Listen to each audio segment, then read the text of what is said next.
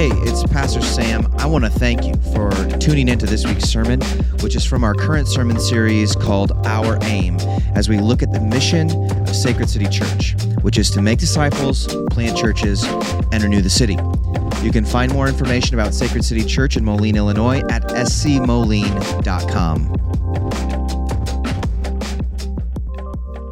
Hear the word of the Lord from Genesis 1 through 26.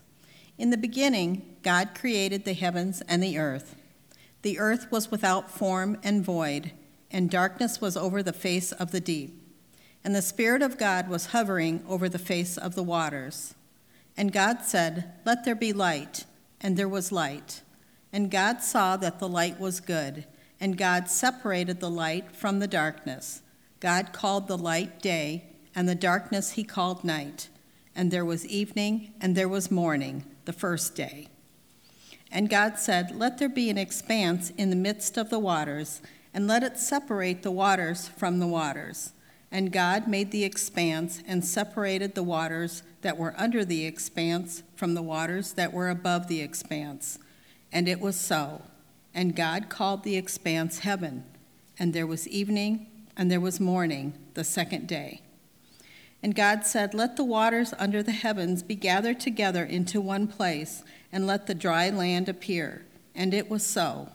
God called the dry land earth, and the waters that were gathered together he called seas. And God saw that it was good.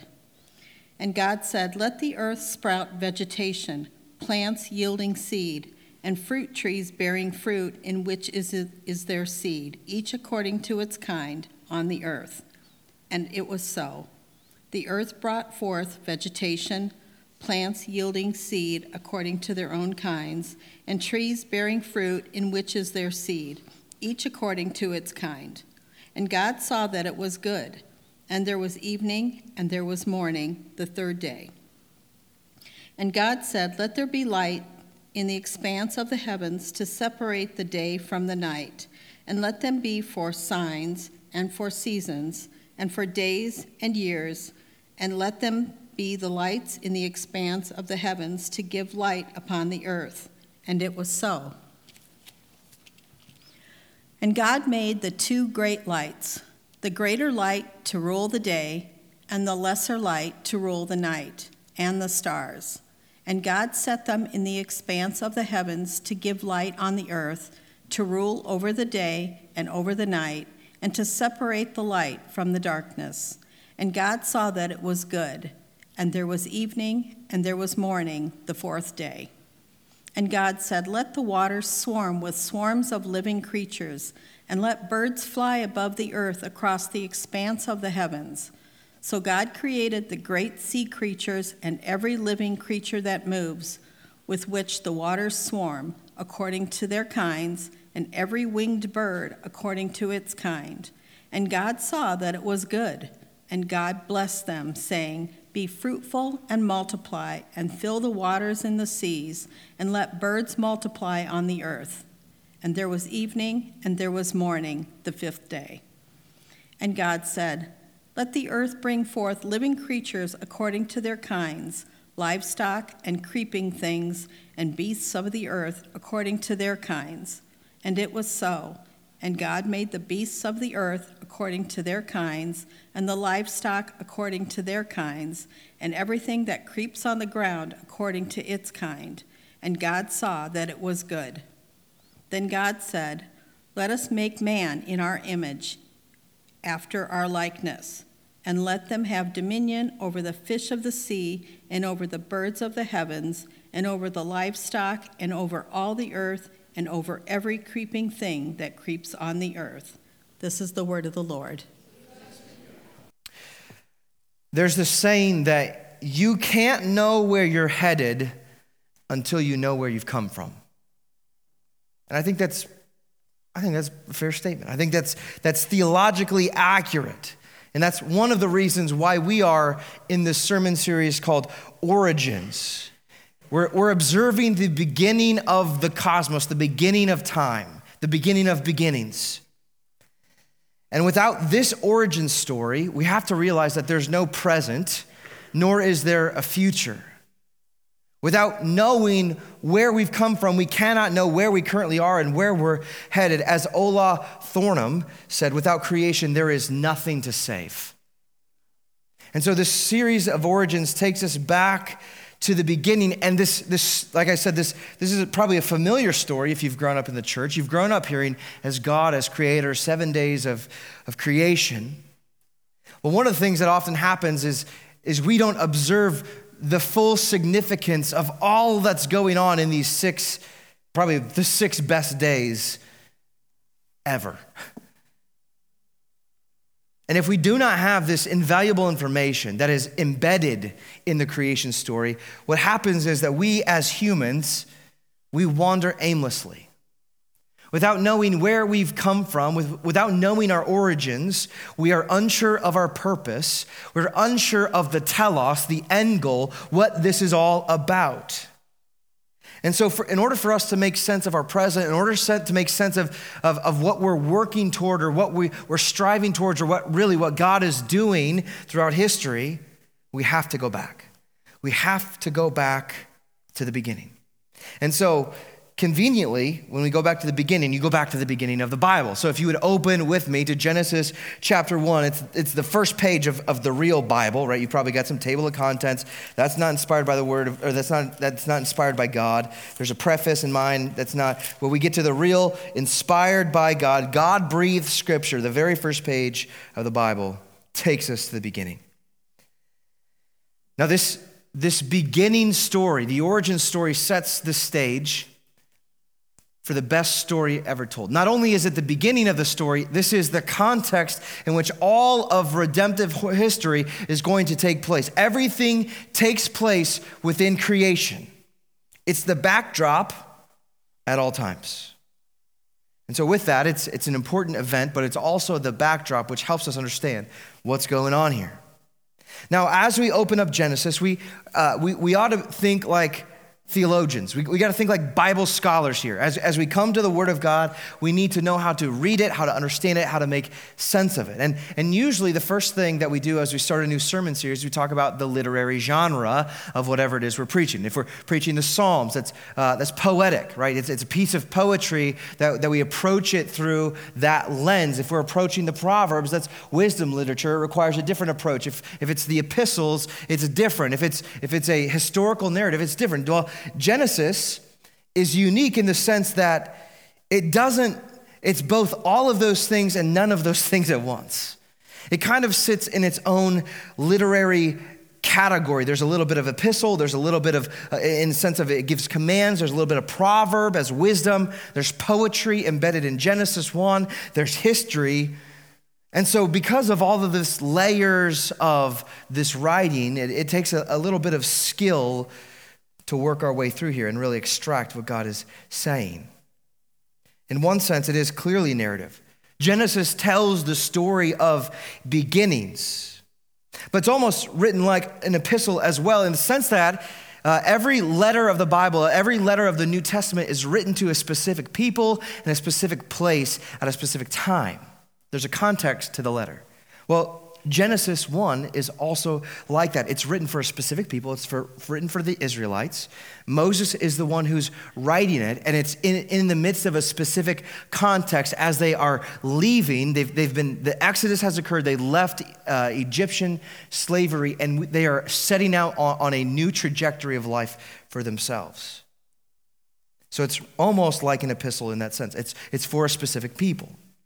And while it's that and the narrative piece, it's also instructive. See, as it's written for a specific people, they're coming out of a specific context. They have a certain kind of worldview that has been developed over the last 400 years in slavery. And while there has been a remnant faithful to God who knew about God of Abraham, Isaac, Jacob, they had also been bombarded with all kinds of pagan religions, different sorts of worldviews coming in different angles, and it shaped the way that they've viewed the world. And so this is instructive. These passages, chapters 1 and 2 of Genesis, are also instructive in the sense that it's a polemic against the ancient religions that they've been exposed to. Now, on top of that, Genesis 1 is perhaps some of the most beautiful writing that's known to humanity. There's a poetic flair to it, not in the sense that it's all metaphor. It's not metaphor. It's very real. But there's a poetic flair in the way that Moses presents the days of creation, both in its structure. You can see form. There's a poetic form, and God said, and there was morning and evening. There's a poetic cadence to it. But there's also poetic wording that's in this that we might miss because we're not reading in the original Hebrew language. And then, on top of that, the scripture gives us sort of a kind of law. You could call it a creational law, a natural law. God has created and designed the world to have a specific kind of structure. It works in a specific kind of way. And so you can say, going to the creational account, there is a kind of law embedded in Genesis 1 and Genesis 2. And so you here see all of these different literary genres sort of melting together. Now, it's no wonder why, when we see all these different layers of literature going on here, it's no wonder why St. Jerome, who's one of the early church fathers around 420 AD, he forbade anyone under the age of 30 to read chapter 1 of Genesis or expound it to others.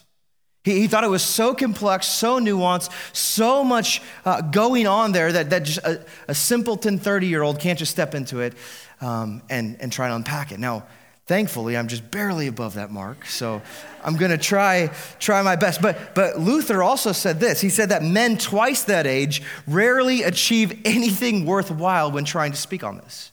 And this just goes to show that there's so much packed into Genesis chapter 1. There's so much that we could literally spend the rest of the year just on Genesis 1. It's loaded with significance. Now, one of the things that typically happens as we open Genesis 1 is that oftentimes we come to this passage asking the wrong kind of question. We come to it because we live in a secularized society. Our schools have been bombarded by the ideology of Darwinism. We come to Genesis chapter 1 looking for rebuttals against our Darwinian science teachers from high school who told us, well, the Big Bang is real. Like it's not a theory, it's legitimate. And we come to this wondering how, if this is what my authority says, my teacher says, and God's word says something different than that, how do we reconcile it? So we kind of come to it looking for scientific proof that these two things can be held together, but these two things cannot be held together. That God made the world. The uncreated creator created all things. And so when we come to Genesis 1, trying to use it as a scientific proof, it's like using a screwdriver as a spatula. It might get you a little bit, but it's not going to flip that whole egg, right? And because Genesis 1 it's in its own literary league, we must take special care with it as we move into it and try to unpack it. And so it's with that in mind, we're going to ask the Spirit for help. We're going to open it up and become students of God's word. We're going to let God's word help us interpret God's word. And so I want to invite you to turn with me to the very beginning, Genesis chapter 1, verse 1. In the beginning, God created the heavens and the earth. Right there just eliminates the whole worldview of Darwinian theory. In the beginning, before there was anything, God created. See, the Big Bang presupposes that there was something to explode from. And the Bible tells us in the beginning there was nothing but God. And so in the beginning, God creates the heavens and the earth. Now, last week we worked through this creator-creation distinction, very important for us to reckon with. That there is a very clear distinction between God, the creator, and all other things as creation. And what we're doing today is turning our view, we're still seeing God throughout all this. We're seeing God's activity.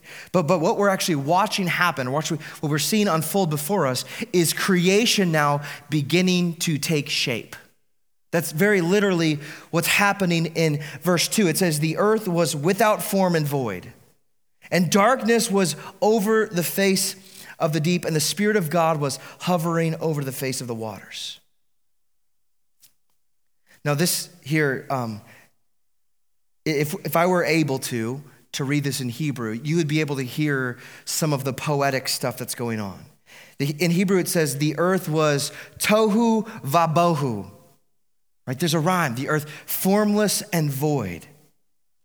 Now, what this tells us is that the space that was empty. It was unformed. It was uninhabited, as in nothing existed, and also uninhabitable. It could not sustain any kind of life at all. And so in other words, there is nothingness. Now, this idea, this Hebrew idea of nothingness, if you were with us back when we read through the book of Ecclesiastes, the theme of Ecclesiastes is vapor, meaningless, vapor, emptiness. Right, you see the same kind of poetic language, that it's all futile, it's all in vain. This is sort of the imagery. This is what's meant to be invoked here, that there's nothingness. And if there's nothingness, this is empty, it's void, it's futile. That means that there's no material, there's no purpose, and there's no order. Now, this is where we get this theological concept that God creates ex nihilo, which means out of nothing. There was no matter, no material, no purpose, no order, and God creates something from nothing. Not just something from nothing, God creates everything from nothing. And as we keep reading, after I just say all this, you say, well, wait, if you keep reading, it just talked about these deep waters. How can there be nothingness yet as it says here in verse 2, darkness over the face of the deep, and the Spirit of God was hovering over the face of the waters. Now, if there's nothing, then how can there be waters? Well, what this is describing, again, is a poetic. This is shaped by an ancient worldview. And the way that they understood nothingness was in sort of a dark, deep, chaotic ocean. You can think of it as like TV static, okay? So, well, which, I don't know, there's maybe people who don't understand what TV static is because we're all Netflix days, but back in the day when you had an antenna, if you didn't get a channel, your TV screen would flicker this white and black stuff. And that stuff is kind of stuff, but also it's nothing. You know, the static that you see is nothing. But it's a way of describing the nothingness, is that it's just static. And that's what it was, this deep, dark, chaotic ocean. It's the ancient way of describing a non-reality of pre-created world. And it's over this nothingness, it's over the non-reality of a pre-created world that the Spirit of God hovers. So here we see this, there's this poetic stuff going on here. Now some people... there's a debate about is Genesis 1 and 2, is this a summary of what's to come, or is this like the preamble and then it breaks down further and further? And I think it's both. I think it serves in both ways, where in the beginning God created the heavens and earth. That's a summary of everything that just happens, but at the same time, it's setting us up for everything else that's going to come down the road. Now this is where things start off here as this pre-creation nothingness. And it's from this, God begins to create. God intends to create an environment that can be inhabited. So taking a place that is uninhabitable, and then in days 1 through 3, making them a place that is sufficient for life, that is habitable. Then he fills that new created space with creatures in days 4, 5, and 6. And the method that God creates is by the power of his word, the Logos. When God said, we see this cadence, this repetition, and God said, and God said, and God said, and God said. We're seeing the word of God. He's commanding things into existence. Now, it's in this realization that we see God, who we know as the first member of the Trinity. We see the Spirit of God, who's known as the third member of the Trinity, who's hovering over the face of the deep. And then we see the Word of God, the spoke Word of God, who is a second member of the Trinity, who then later goes on and puts on flesh. We see here in the creation account that all three members of the Trinity are present in creation. In fact, this is even reference in the fact that the word God, Elohim, is a plural version of that word in Hebrew.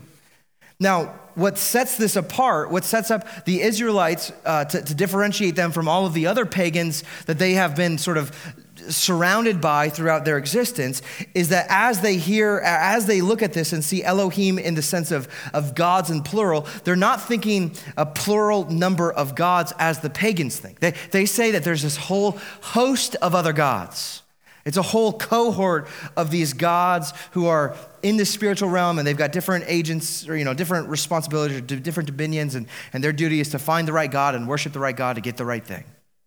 Now, when Moses is using Elohim in the plural, he's not using it in the same way of thinking of a plurality of gods. Rather, he's speaking of it in a plurality of persons.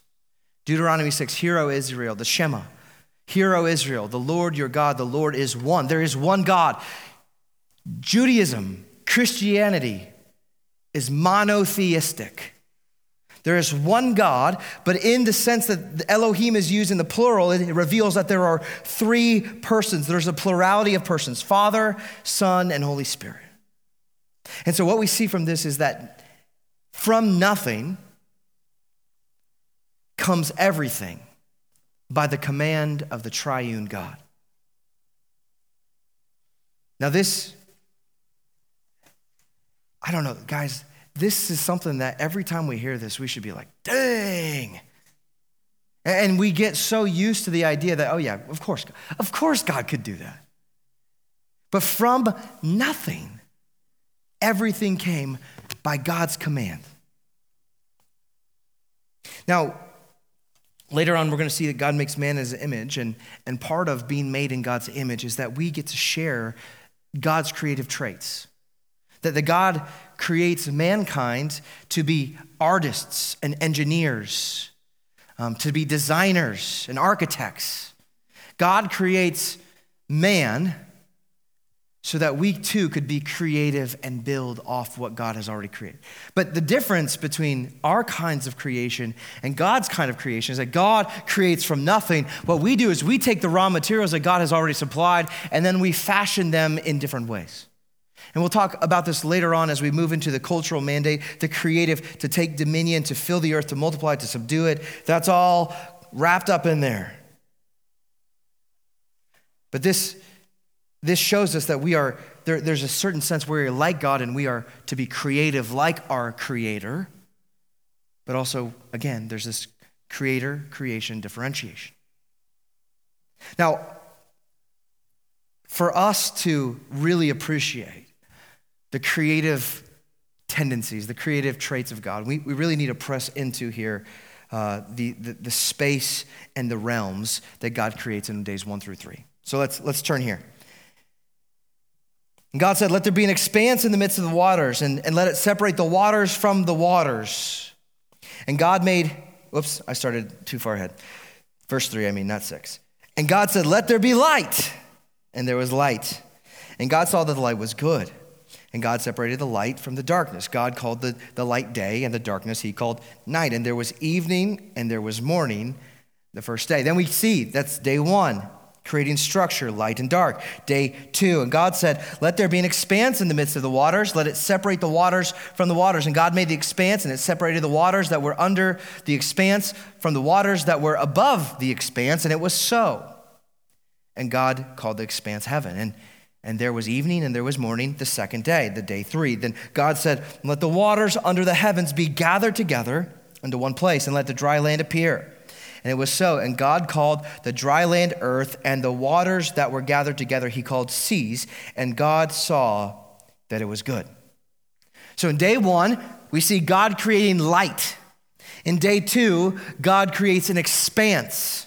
Day 3, God creates land. Now, day 1 and 3 are pretty straightforward. When we hear that God created light, okay, that makes sense. We understand what light is.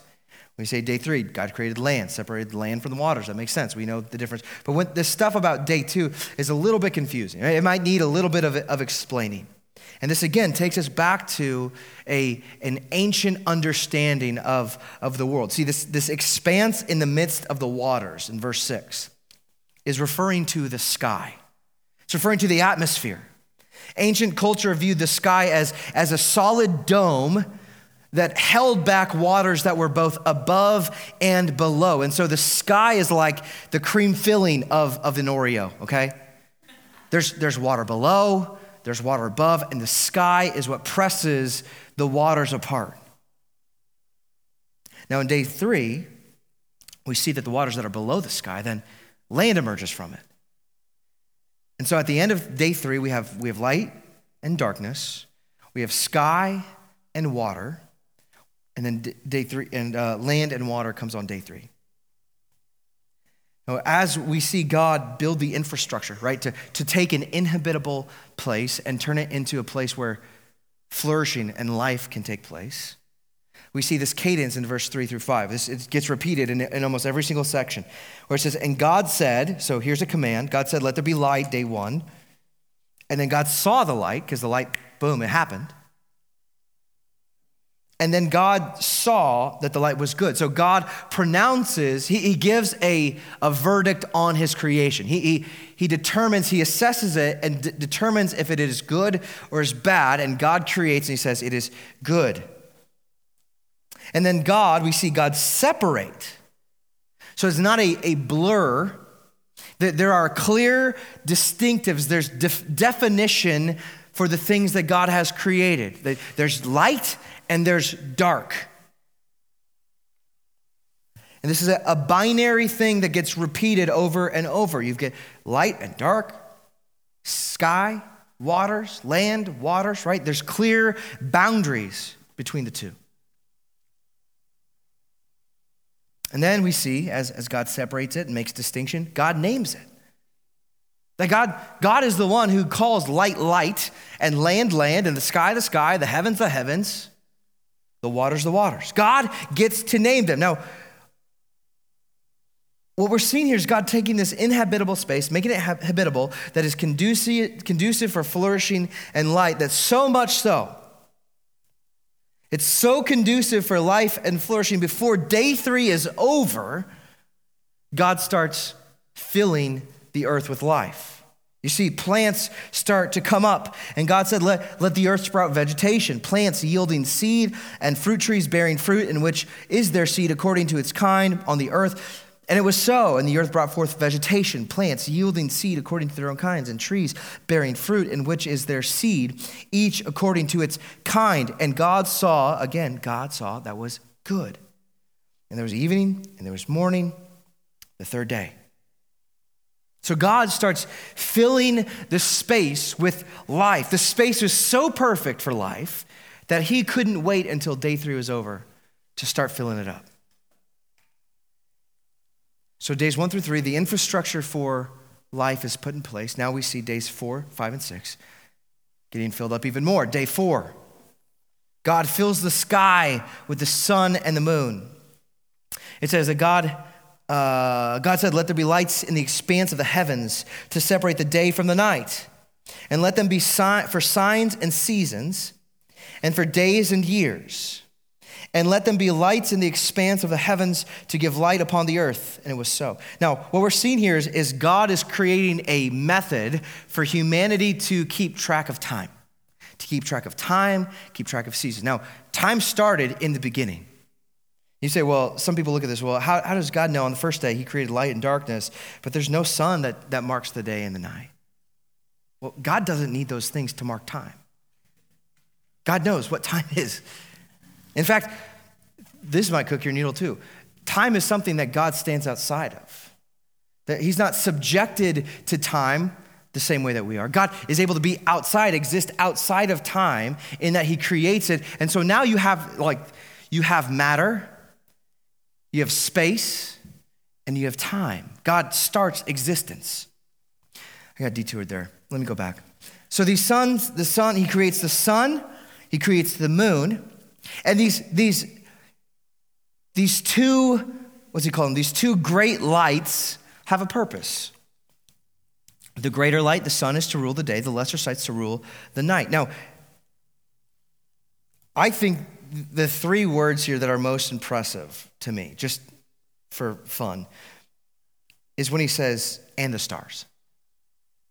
So he talks about creating the sun, he talks about creating the moon, and he talks about creating the stars. All the stars. All the galaxies. Just boom, like that. Like, if you think it's impressive that God crafts the earth in such a careful manner, the fact that he just hung up the stars and it only took him 3 words, and the stars. Mind-blowing.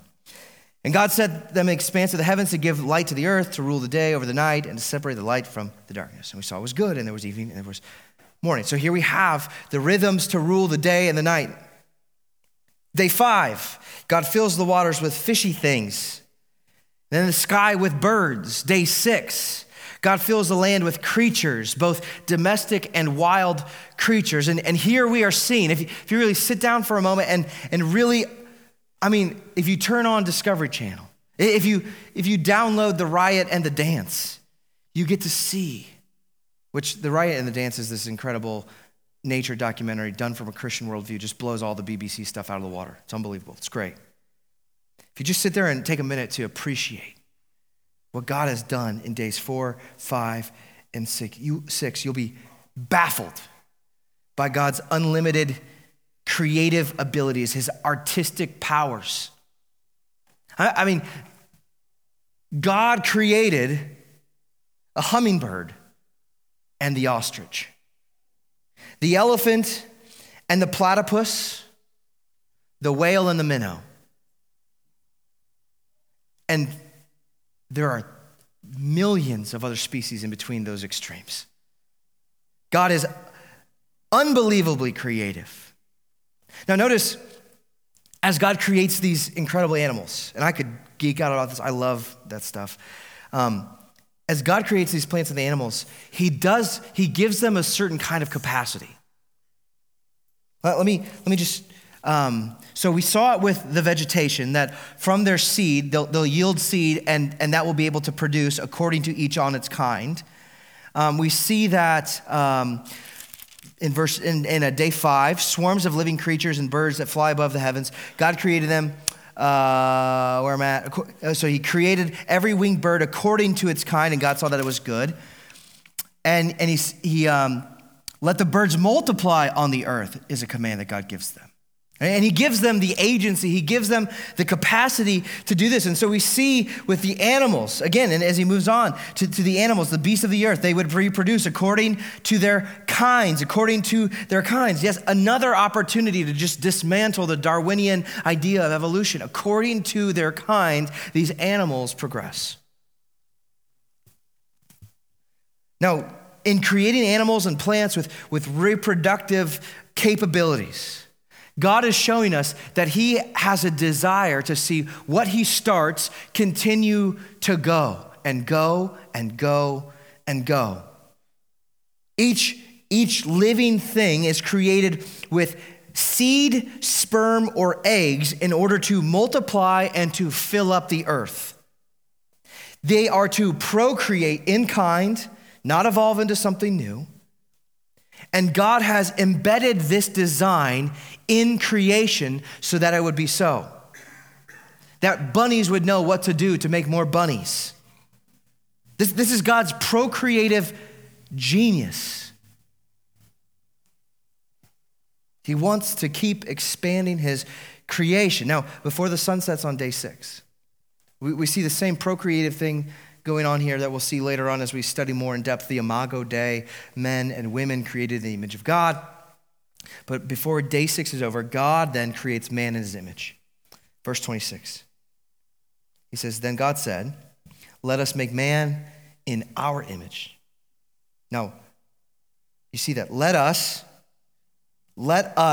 make man in our image.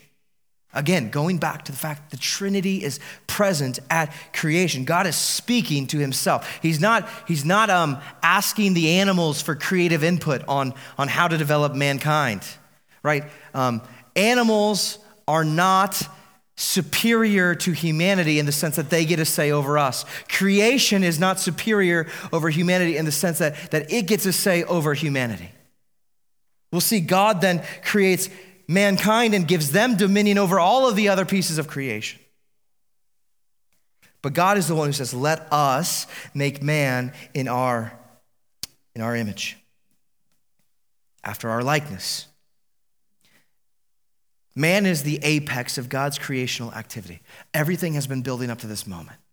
And unlike the fish and the animals and the birds, man was made in the image of God. There's a stamp on humanity that distinguishes us from all other creatures, all other vegetation, that there's something special about humanity, and it shouldn't be shocking or pompous or arrogant for us to say this, because God says there's something special. You're made in my image.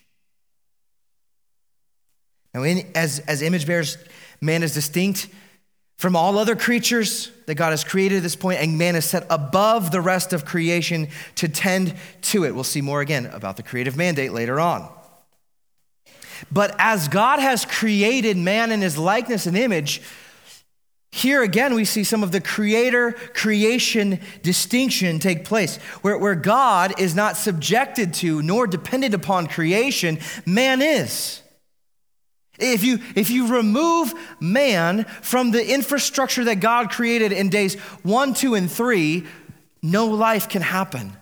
We are dependent upon God's creation, which is an extension of being dependent upon God.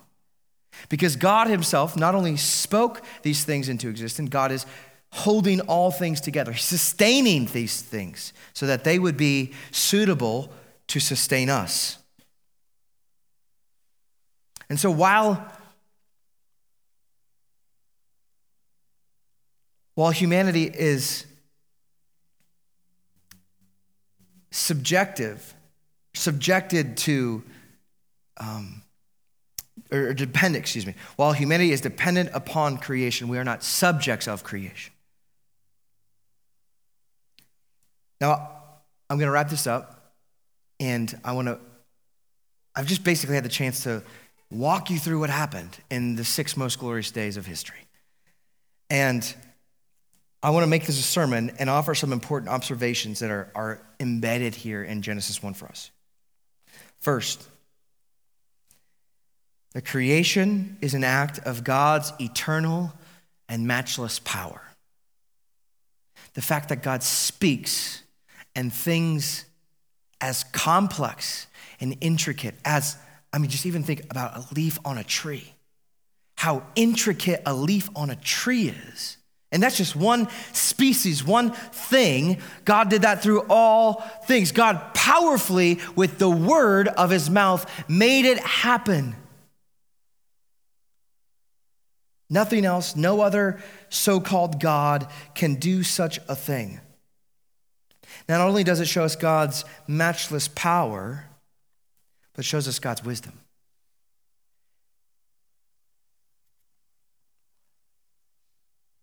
If you've ever tried to build like a complex machine, my kids get these like little boxes from, I forget where they're from, but it's like they send them like pieces and they put them together and it's pretty intricate, it gives you really good instructions. God didn't have an instruction manual when he was piecing everything together. And now if you don't follow the instructions, that little machine's not gonna work.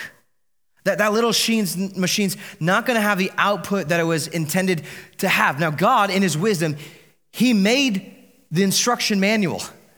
God, from nothing, from scratch, created everything to be intimately related to each other. This is one of the things that science, that it's like when we study, ecology, how different environments, how different ecosystems work, and how rain on so much rain creates this kind of plant, and this kind of plant allows for this kind of animal to live here, and this kind of animal then produces this kind of thing, and just creates. God designed every single one of those things in his wisdom. We see God's power, we see God's wisdom.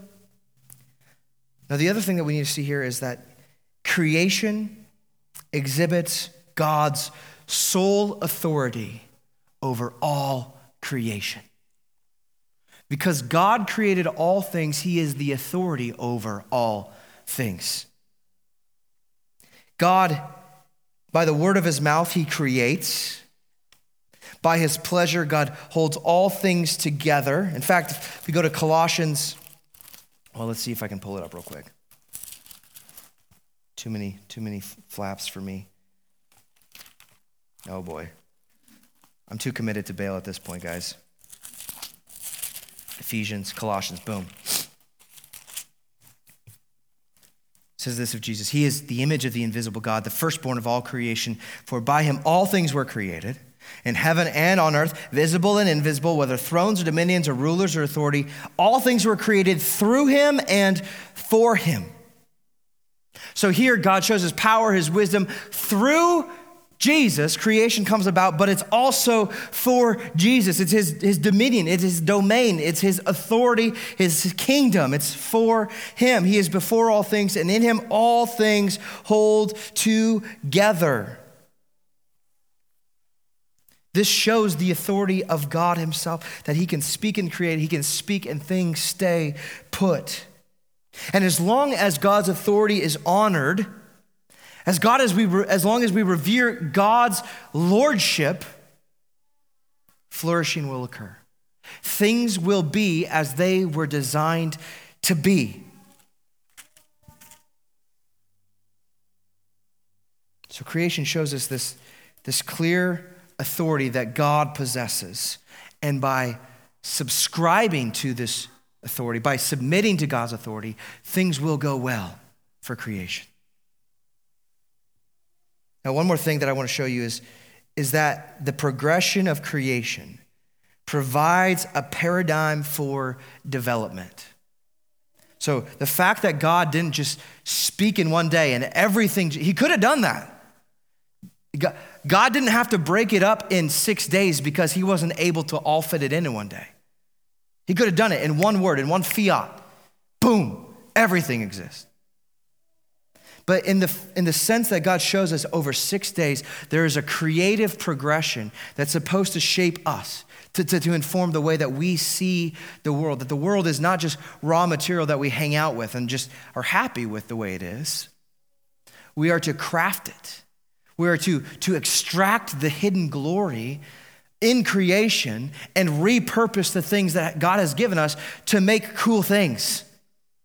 Right? So there's this paradigm for development that we see in creation. Now, we see all these things, but then it comes back to this question of why. Why? Why did God create? Why did God do this? What compelled God? If he was, and this is something that we talked about last week, if God was perfectly happy in and of himself, if God was delighting in the Trinity and was totally content, what compelled God to create everything? Well, we're going to let Scripture tell us. We're not going to speculate. We're going to jump to, you don't have to do it with me, but you can if you want, Psalm 115. Psalm 115, verse 3, tells us why God created the world. Our God is in the heavens. He does all that he pleases. That's it. God does all that he pleases. Now, this is not an angsty, like God, like a teenage rebellion. I can do what I want. No, God does what brings him pleasure. See, God has pleasure in and of himself. He's totally delighted, totally fulfilled, totally blessed in and of himself, but he desires to see that blessedness spill out into other places. That he would create creatures and people and spaces to enjoy the blessedness that is cooped up in the Trinity. And so God says, it is my desire to create. It is my desire to bless. Now, blessing is a gift of potency and power to bless, right? You're giving the capacity for life, the potency for life, for joy, for gladness, for blessedness and pleasure. See, God wanted to fill nature. God wanted to create a nature and fill it so the blessedness could circulate. Now, when we read this, this makes sense if to us, this idea, God wants to create to perpetuate his own blessedness. This makes sense to us if we stop reading at Genesis 2. Because in Genesis 1 and 2, we see very clearly the blessedness of the creation. We see like things in harmony and shalom, this peaceful domain that we see going on, but we don't live in a Genesis 1 and 2 world. Though the earth, all of God's creation, still has the proclamation that it is good, right? We're not Gnostic in the sense that the material is bad. God's created material is good. It kept that status, but it is corrupted. And because of this, because of the fact that sin had entered into the world, we find the curse limiting the blessedness of life in this created space. And this all comes back to the fact that Adam and Eve failed to obey God and honor his authority. They just had one rule. Pastor Justin, if you were here for the parenting seminar yesterday, he said, there's a garden full of yeses and one no. And God said, this blessing, this blessing, this blessing, this blessing, this one thing, curse, it'll go bad for you. Well, they rebel against God's authority and things fall apart. And what we see is this downward spiral of creation. This is where roses start to grow thorns, animals start eating each other. It's where you see hostility, the hostility that's shown in rebellion against God from man to God. Then we see that hostility trickle down throughout the rest of creation. The habitable place that God had made, the place of flourishing and for life, now starts to trend in the direction of becoming a wasteland. There's a pattern of decreation that takes place. Now, if God is omniscient, if God knows all things, right? So if on day one, God knew that as soon as he created and started this created sequence, that eventually there would be rebellion, why would God still do it? Why would God create a place that could be corrupted? Why would God allow that to happen in the first place? And the answer, again, goes back to Psalm 115. God's pleasure. Because just as God was pleased to create the world, God is pleased to redeem the world. And in redemption, there is even more glory to be had. God, this progression of development keeps working, and glory bubbles up to the top and spills over in God's creation. This desire, this pleasure drives God to work for redemption. We see this in Hebrews. It says that the joy that was set before Jesus, the joy that was set before him, because of that joy, Jesus endured the cross. By the cross, creation is redeemed. By the cross, all of the brokenness, all of the curses get extracted. This is God's way of restoring, of recreating the good creation that we lost in Genesis chapter 3. Now, this means that God delights, God is pleased to not only create, but recreate. And we're told that if you are in Christ, you are a new creation. Jesus found pleasure in going to the cross for you, which baffles me. Just as baffling as the fact that God can create something or all things out of nothing. that joy, pleasure was set before him, and that is what pushed Jesus through the pain and the agony of the cross so that we could be reconciled to God, that creation and its goodness could be restored and then elevated to an even greater glory. God is pleased to make you a new creation. But the only way that you can receive the status of new creation, to become a new creature, is to receive the givenness of new life just as you receive the givenness of life in general.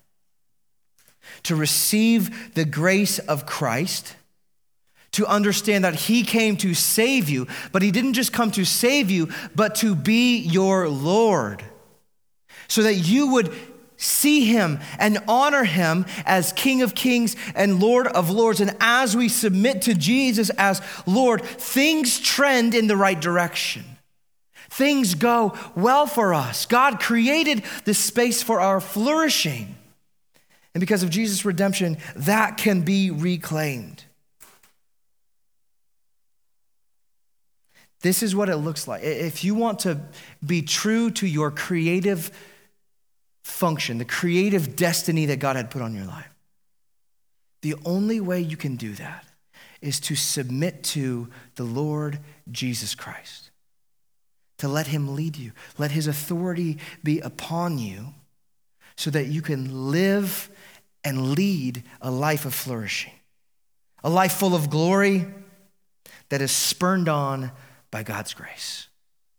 And as we come to the Lord's table this morning, this is what we remember, that it was Jesus' body that was broken for us, his blood shed so that we could become a new creation, that we could actually live into the created reality of what we were made for as those who are under God. And this is a glorifying thing. This is our act of worship to submit to our Lord. And through this, God blesses us. Through obedience, there is blessing. Let us pray. Father, thank you for your grace and your kindness. Thank you for reopening up the way of blessedness for us. It was closed off by sin, our own futility, our own arrogance and rebellion. We, instead of wanting to honor you as creator and Lord, we desire to make ourselves creator and Lord.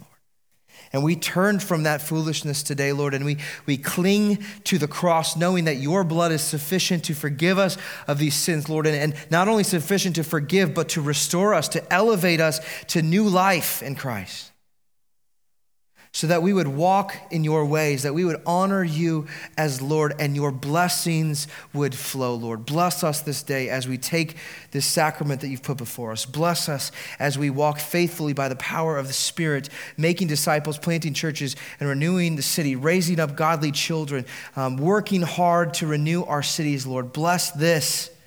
Bless us so that we could be a blessing. For your glory and for our good, we pray this in Christ's name. Amen.